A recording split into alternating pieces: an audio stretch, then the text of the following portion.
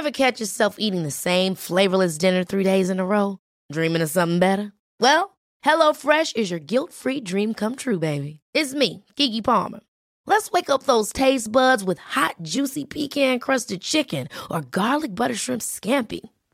Hello Fresh. Stop dreaming of all the delicious possibilities and dig in at HelloFresh.com. Let's get this dinner party started. Hey, it's Paige DeSorbo from Giggly Squad. High quality fashion without the price tag. Say hello to Quince. I'm snagging high-end essentials like cozy cashmere sweaters, sleek leather jackets, fine jewelry, and so much more. With Quince being 50 to 80% less than similar brands. And they partner with factories that prioritize safe, ethical, and responsible manufacturing. I love that. Luxury quality within reach. Go to quince.com/style to get free shipping and 365-day returns on your next order. Quince.com/style. Du lytter nå til Sunnmørsfolk, en podcastserie fra Sunnmørsposten, der du møter mennesker med en historie å fortelle, et brennende engasjement, eller folk vi rett og slett er nysgjerrige på.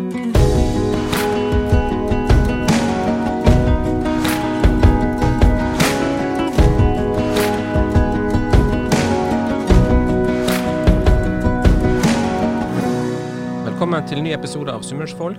Kjekt at akkurat du vil høre på oss. Mitt navn er Lars Inge Skrede, jeg er journalist i Sunnmørsposten. Og dagens gjest her i studio, det er Hans Jørund Remmen. Han er 47 år gammel og bor på Hessa i Ålesund, der han også er født og oppvokst. Politiker for Høyre og leder av kommunedelsutvalget for Hessa, Skarbevik og Aspøy. Velkommen til oss, Hans. Takk for det, Lars. Hvordan har du det i dag? I dag har vi det fint. Ja, er det fint ut på Hessa for tida? På Hessa er det alltid fint. Ja, det vet jeg. Du, vi skal snakke litt om ny barneskole og bygging av idrettshall i Osane, som folk i ytre bydel har savnet og kjempet for i mange år. Dette er saker som skal opp til behandling av kommunestyret i Ålesund i morgen faktisk, når vi sitter her i studio. Og der ligger an til at disse prosjektene nok en gang blir skjøvet ut i tid, på grunn av en anstrengt kommuneøkonomi. Men først, fortell bare kort hva et kommunedelsutvalg driver med.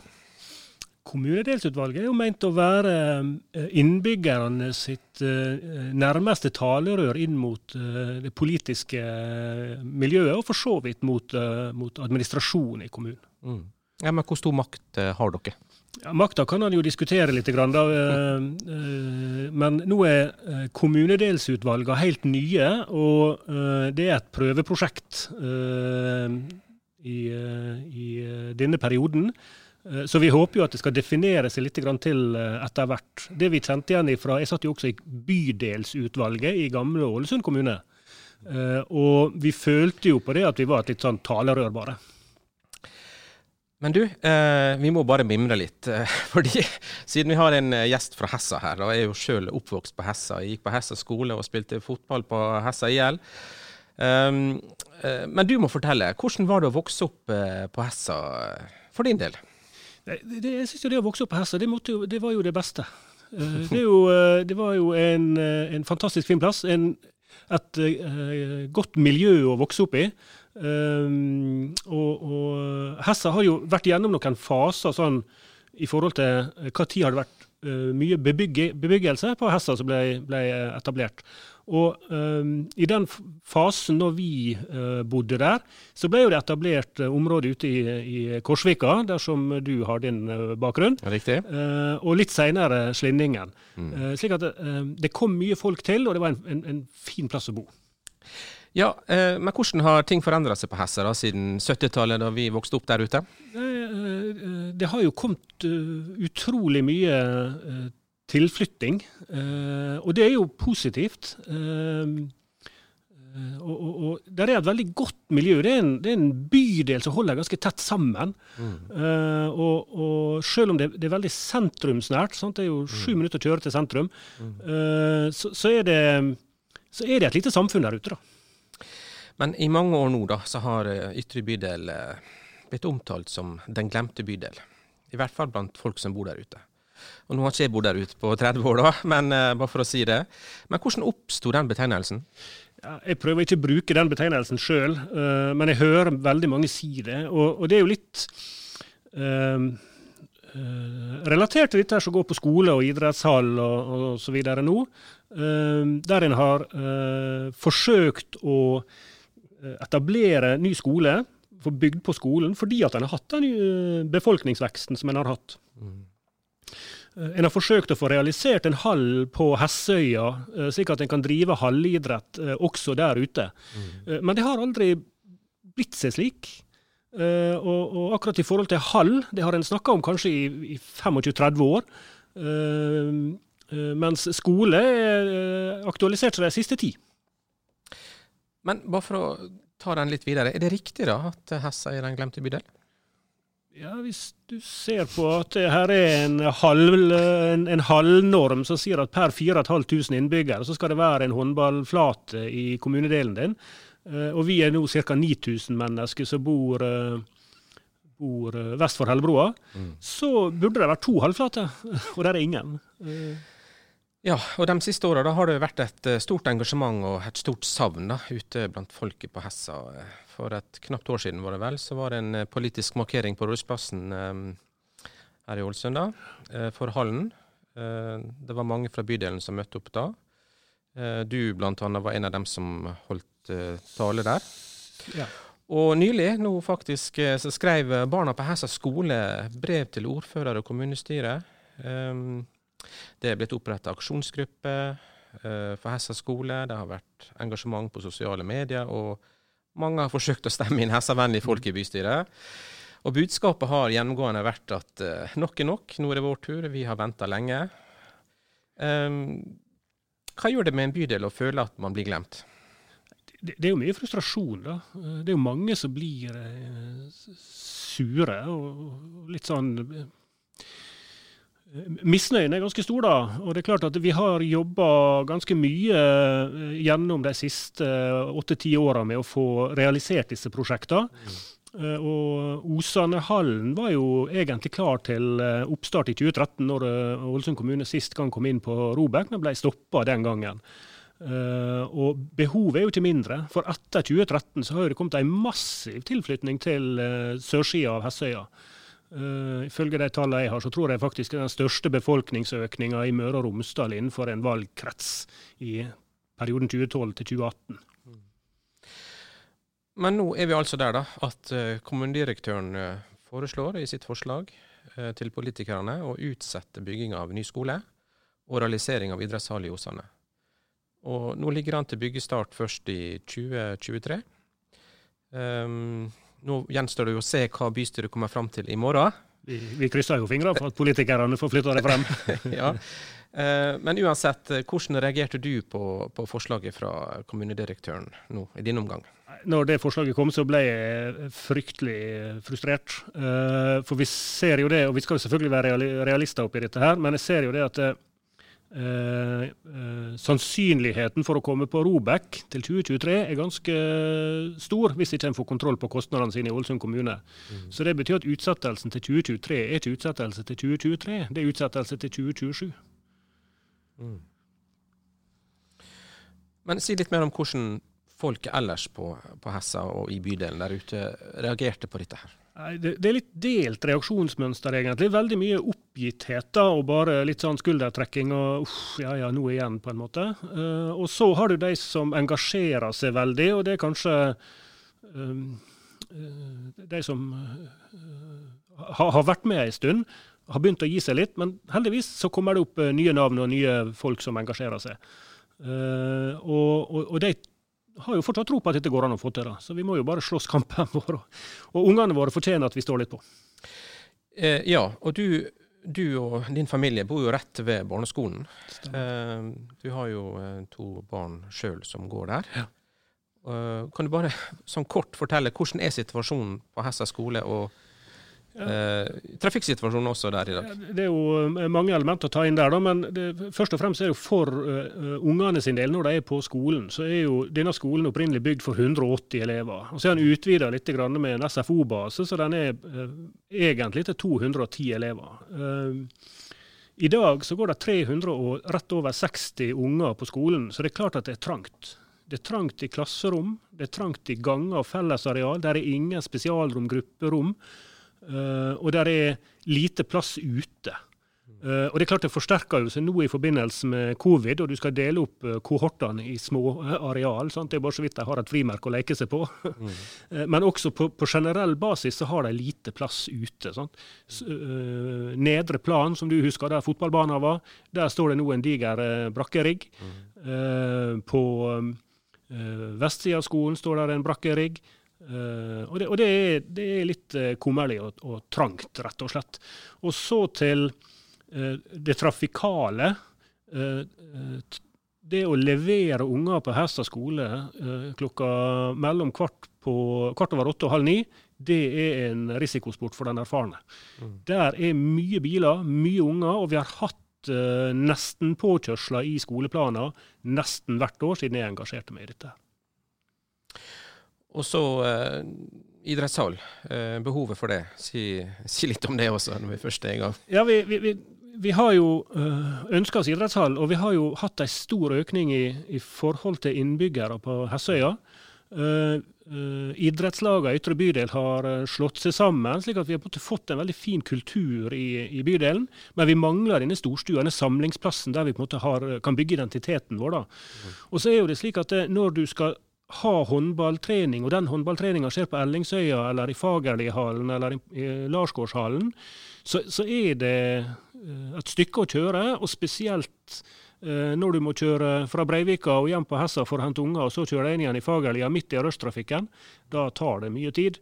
Og så kan vi diskutere miljøeffektene på det selvfølgelig ved siden av. Og det andre at du får kanskje litt ugunstige tider da, Ellingsøya klokka 8:30 på kvelden på fredag ikke sånn kjempegøy for noen. Ja, hva vil da en ny idrettshall bety for bydelen? Eller en idrettshall I reelt tatt? Forhåpentligvis så vil du opprettholde den sterke rekrutteringen som har vært I mange år knyttet til både håndball og delvis volleyball I bydelen. Og kanskje det kommer noen andre idretter til. Vi har jo sett det andre plass at når du får gode tilbud, så popper det opp nye ideer. Og det andre at, og den bekymringen ganske stor, du kan få ungdommene til å være med lenger I idretten sin. At de ikke slutter når de 13-14 år, fordi at de ikke orker denne pendlingen og dette styret lenger. Det lettere å hive seg på sykkelen og være på trening klokka 4:30 enn å bli kjørt en halvtime hver vei av foreldre sine. Men da I forkant av det kommunestyremøtet som skal være noe med budsjettbehandling, da, så har jo blant annet du stått frem I Sunnmørsposten og hatt innlegg om denne saken her. Og der satt du bygging av ny kirke I Hatleholen opp mot behovet for barn og unge I Ytre bydel. Hva mener du egentlig da? Egentlig så mener jeg ikke så veldig mye om det, egentlig. Som kommunedelspolitiker så jeg opptatt av at vi må få realisert de tilbudene vi har behov for I vår kommunedel. Og det det viktigste for meg. Det kan komme kirke på alle nes for min del. Det har ikke jeg noe problem med, men vi må sørge for at tjenestetilbudet til de som trenger det mest I forhold til barn, unge og eldre, blir stilt først opp. Og så må jo jeg få lov å si at akkurat denne der kirkesammenstillingen, den kom litt fordi at journalisten spurte meg hva syns jeg om det. Og jeg syns selvfølgelig ikke noe om det, hvis det blir stilt opp mot hverandre. Jeg tror vi må få på plass hall og skole før vi bygger kirke. Men det ble jo uansett et lite ordskifte der med litt sånn sterke ord også faktisk innimellom. For det politisk uenighet mellom posisjonen, altså dem som har flertallet I kommunestyret, og dere I opposisjonen da, om hva forslaget til kommunedirektørens forslag til budsjett og økonomiplan egentlig innebærer da. Men bare for å ha det helt klart, mener du at ny kirke Hatlehol ikke viktig for barn og unge? Nei, men jeg kan ikke stille deg sammen på samme måten som du på en måte ber meg om her, for vi må ha primærtjenestetilbudet på plass. Kirke viktig for mange, og det må vi ha med. Altså, vi må ha de tilbudene som trengs, men jeg kan ikke sette den kirka foran et skolebehov som har vært der I 10 år, Og jeg skjønner at de som har kjempet for sin kirke inne i Hatleholen, også vil ha den realisert. Det ordskiftet som kom, var jo egentlig på, står den i budsjettet eller ikke? Og det er klart at den stod ikke i budsjettet, men den stod i økonomiplan. Påbegynt. Men bare for ordens skyld, vet du hvor lenge de må vente på ny kirke i Hatlehol? Jeg vet ikke, jeg så en kommentar på Facebook, og hvor mye jeg skal stole på det vet jeg ikke, men de snakker om over 20 år der også. Ja, jeg tror faktisk over 50 år. Ja. Men når tror du da at en ny skole og idrettshall er på plass ut på Hessa? Jeg håper og tror. Jeg håper at vi kan være realisert i 2025. 2025. Men det forutsetter jo da at vi får kontroll på økonomien, at vi får kontroll på de tingene som på en måte kreves. Og det jeg egentlig ville gå ut med i forrige uke var å si at la oss ta opp dette lånet nå, og så trekke opp den lånerammen som skal til for å få på plass realiseringen, ikke måtte avvente et budsjettår til. For hvis det er dårlig økonomi neste år, og vi kommer inn i samme diskusjon neste år, så blir vi utsatt, da er det Robek, og så er det 2028, 2027. Hiring for your small business? If you're not looking for professionals on LinkedIn, you're looking in the wrong place. That's like looking for your car keys in a fish tank. LinkedIn helps you hire professionals you can't find anywhere else, even those who aren't actively searching for a new job but might be open to the perfect role. In a given month, over 70% of LinkedIn users don't even visit other leading job sites. So start looking in the right place. With LinkedIn, you can hire professionals like a professional. Post your free job on linkedin.com/achieve today. Men la oss flytte oss litt opp på fjellet, oppe i Sukkertoppen. Få litt luft. For du har også vært engasjert i Sukkertoppen og utbedring av stien til toppen der, som har vært veldig nedslitt. Og dette med økt trafikk da, har jo også merkes der oppe. Kan du bare kort si hvorfor du engasjerte deg i det med Sukkertoppen? Ja, I forhold til det med Sukkertoppen, så er jo det, som du sa, jeg bor ved Hessa skole. Og alle som har vært på Sukkertoppen har parkert enten i oppkjørselen min eller nede på Hessa skole. Så jeg ser jo for en trafikk det er opp der, og spesielt sommerstid når vi har cruisetrafikken, så er det ufattelig mye folk som er ute og går tur der. Og det at folk bruker naturen, det må vi sette pris på, det er superbra.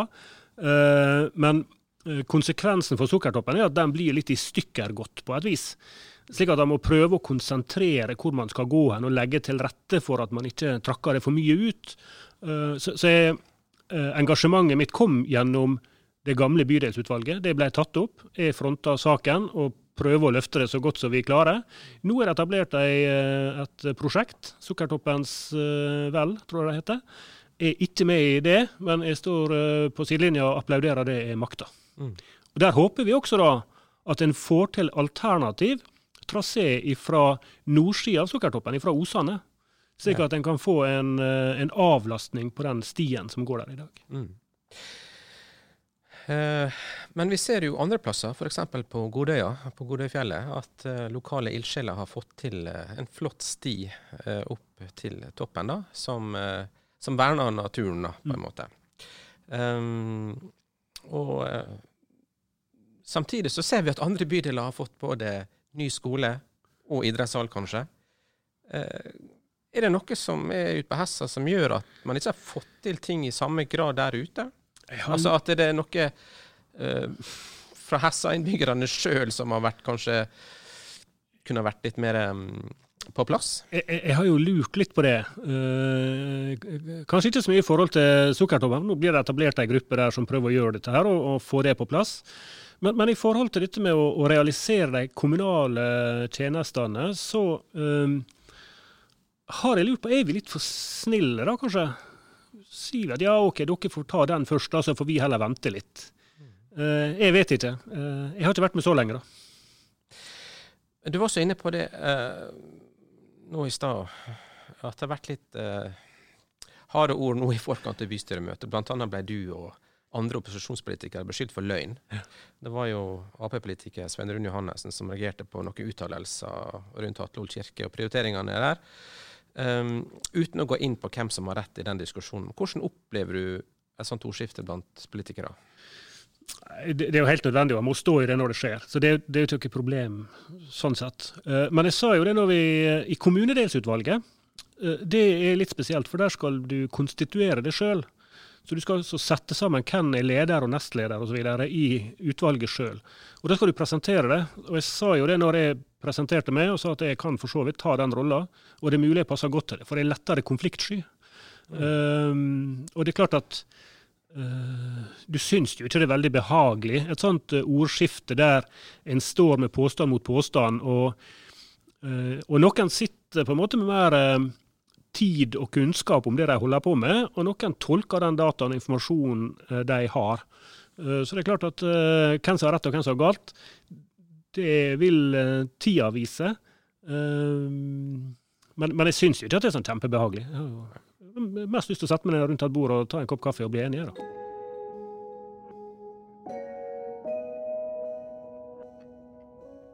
Ser du spesielle utfordringer knyttet til nå tenker jeg på hele bydelen, Hessa, Skarbevik og Aspøya fremover, bortsett fra det vi har snakket om? Ja, utfordringer. Altså, det som fint for vår del, som vi var inne på i stad, det jo en sentrumsnær bydel. Og alle bydeler og kommunedeler har sine utfordringer, selvfølgelig. Hessa og Skarbevika ser jeg litt på som nesten som etter hvert. Vi har fått, etter at vi har en felles skolekrets, vi har et idrettslag, så det ganske samkjørt og sånn. Aspøya relativt tett bebygd, og der mye boliger som forvaltet av Ålesund kommune, kommunale boliger. Og vi så jo i den folkehelserapporten som ble laget i 2019, der en hadde stilt opp hvor det flest enslige forsørgere bor, hvor bor det flest med flere nasjonal bakgrunn. Og da det på vestenden på Steinvågen. Og det klart at det spennende å følge med på hvordan det fungerer. Vi må legge til rette for at det skal fungere godt. Det tror jeg viktig. På mange måter. Slik at når en foreslår nå i budsjettet å legge ned Kvennanes barnehage, så jeg bekymret for det. Og så har det skjedd noe annet i 2020, da, at Ålesund jo blitt større, sammenslått med 4 andre kommuner til en stor kommune. Og kan det ha noe å si for muligheten til å nå fram politisk for en bydel, at kommunen blitt så mye større, og nå det kanskje Ono som ytre bydel? Ja, Ålesund kommune har jo blitt om mulig enda vakrere. Det jo et fint omland og en stor og fin kommune vi har. Jeg har troa på kommunesammenslåinger. Jeg liker prosjektet. Både av de åpenbare grunnene der du sier at du skal finne synergier og gjøre det mer effektivt og så videre. Det var vi inne på i stad i forhold til å forvalte ressurser på best mulig måte. Gjennomslaget blir jo selvfølgelig litt vanskeligere, for der jo flere å fordele på i forhold til geografi. Slik at du ser jo det ordskiftet som kommer fra for eksempel Nordøyane nå, går jo på at du kan ikke bare bedømme ut ifra hvor mange som bor en plass. Du må se på at tjenestetilbudet skal være bra, og det jo enig. Men som vi forstår da, så har du vært nå ganske lenge engasjert i nærmiljøet på Hessa og i bydelen. Hvordan startet dette engasjementet? Nei, det vel slik som for de fleste andre, da, at det skjer et eller annet i livet som gjør at du plutselig står midt oppi det. Og for vår del så var jo det at vi etter litt om og menn fikk barn. Og da måtte jo vi se litt på hva tilbudet vi har rundt oss, og da ble vi engasjert i det.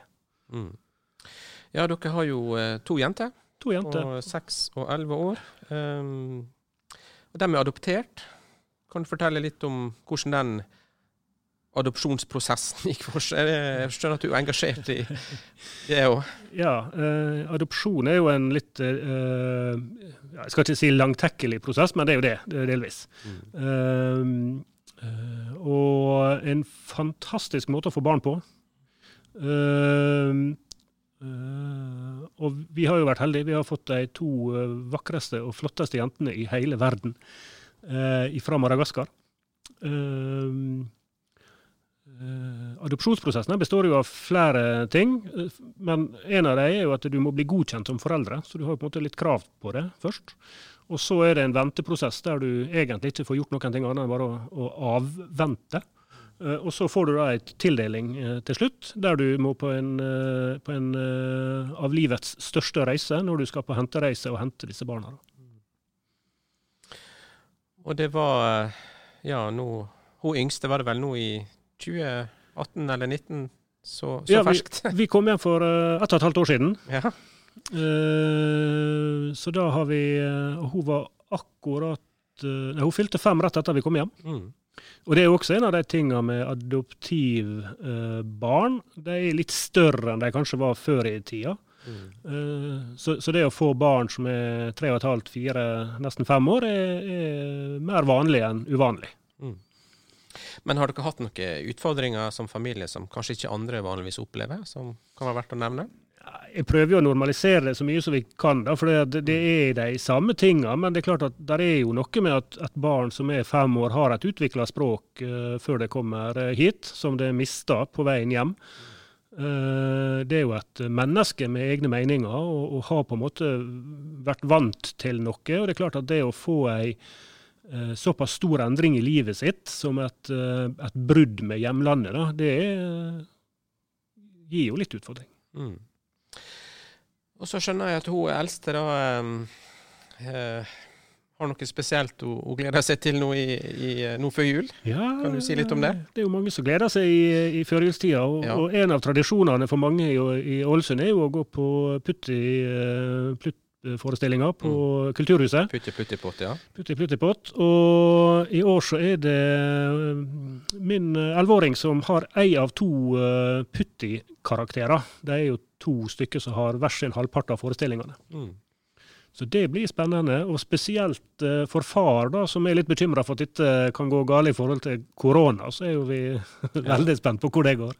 Ja, det gjenstår å se da, om det blir Putti som vanlig i år.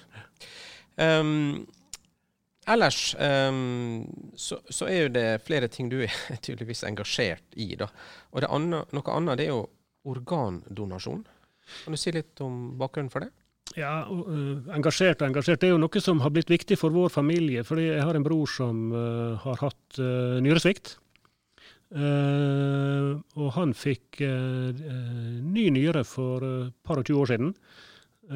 Og nå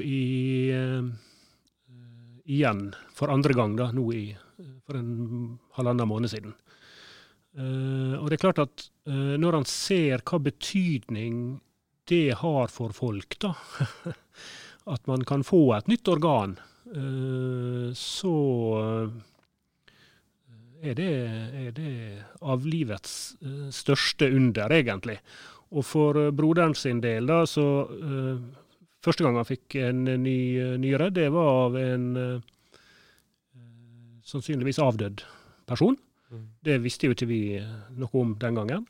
Men nå andre gangen, fra en kjent donor her lokalt, og det fantastisk, altså.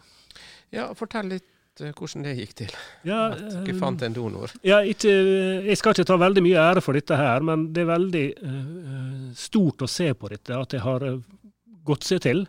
Det var noen som tok initiativ til en aksjon på Facebook, oppfordret folk til å undersøke om de kunne gi en nyre til broderne. Og mange meldte seg. Det var en lang prosess, det ganske omfattende egentlig, å sjekke ut om en kan, og spesielt for Hanna del, som da har en andregangs transplantasjon. Men til slutt så var det en person som dukket opp. Og det var en dame som vi kjenner fra før, og hun gjorde en fantastisk figur i mine øyne. Hun kom og ringte på hjemme hos meg en kveld i vår, og hadde fått beskjed om at dette gikk, og hun hadde gått og bært på det selv en stund, og måtte snakke med noen. Så hun kom og snakket med meg om det. Og ikke tok det opp med broderen, for hun var så redd for at hvis noe skulle gå galt på veien, så såret hun han. Og da tenkte jeg at det jo en veldig til gest og utrolig omtanke. Og nå har dette gått helt fint. Nå ser det ut som broderen er på vei hjem etter å ha vært på Rikshospitalet i cirka 2 måneder. Så kommer han sannsynligvis hjem nå da om et par uker. Fantastisk, det er godt å høre. Men en liten ting til. Du kunne selv ikke være donor, og det har en spesiell årsak. Vil du si litt om det? Ja, det viste jo seg ved førstegangs sykdom for bror min at dette var en arvelig greie. Så jeg har samme utfordringer som han har, da, en sykdom i nyrene som sannsynligvis medfører at jeg også på et eller annet tidspunkt får et behov for å transplantere. Men er det noe du ønsker å si til folk der ute da, i forhold til dette med organdonasjon? Jeg bruker jo å si det at hvis du kan si ja til donasjon, og i hvert fall hvis det skulle skje det verste med det da, så er det ingenting i veien for at det kan brukes, det som brukes kan, fra min kropp i hvert fall. Og det å ta den lille praten rundt kjøkkenbordet en dag, bare å si at ja, hvis det skulle skje noe, så det som brukes kan, det er bare å få det av gårde. Men ellers da, Hans, hvordan det går på jobben? Jeg vet, siste uka har det vært litt mye skole og hals. Jeg vet ikke helt. Nei, jeg tror si hva du driver med da. Jeg tror det går bra. Hva du jobber med, må du si? Jeg jobber i et selskap som heter X-Partner Møre. Det er vi selger kontormaskin og løsninger for kontoret. Mange forbinder jo med meg Jons kontor, som far min startet midt på 80-tallet en gang, og som fortsatt lever den dag i dag. Men vi delte opp det selskapet på slutten av 90-tallet, slik at jeg har holdt på med den kontormaskinbiten, og vi dekker i dag hele Midt-Norge. Så det blir litt reising da. Men i morgen da, i dag er det mandag, 9. november. Yes. I morgen er det tirsdag. Skal du på jobb da? Jeg fikk jo innkalling. Jeg sitter jo som 6. vara i Høyre-gruppa i kommunestyret. Ja. Så på torsdag så var jo jeg satt med i bilen og på vei til å kjøre ut på kommunehus for å delta på kommunestyremøte. Det ble avlyst på grunn av innskjerpingene fra regjeringen.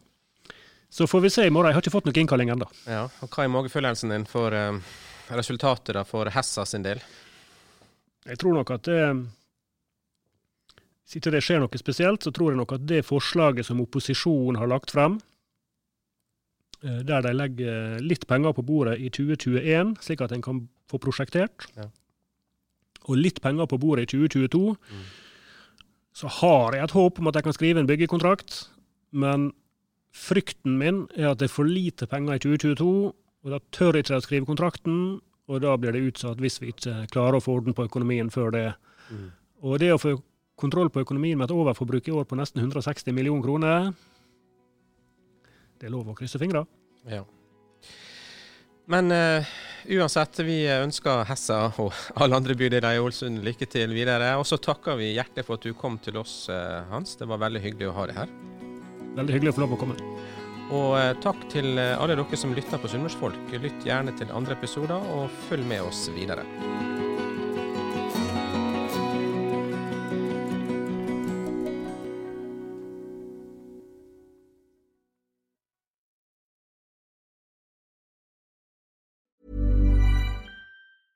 Even when we're on a budget, we still deserve nice things. Quince is a place to scoop up stunning high-end goods for 50 to 80% less than similar brands. They have buttery soft cashmere sweaters starting at $50, luxurious Italian leather bags, and so much more. Plus, Quince only works with factories that use safe, ethical, and responsible manufacturing. Get the high-end goods you'll love without the high price tag with Quince. Go to quince.com/style for free shipping and 365-day returns. Hold up. What was that? Boring. No flavor. That was as bad as those leftovers you ate all week. Keke Palmer here, and it's time to say hello to something fresh and guilt-free. Hello Fresh. Jazz up dinner with pecan-crusted chicken or garlic butter shrimp scampi. Now that's music to my mouth. Hello Fresh. Let's get this dinner party started. Discover all the delicious possibilities at HelloFresh.com.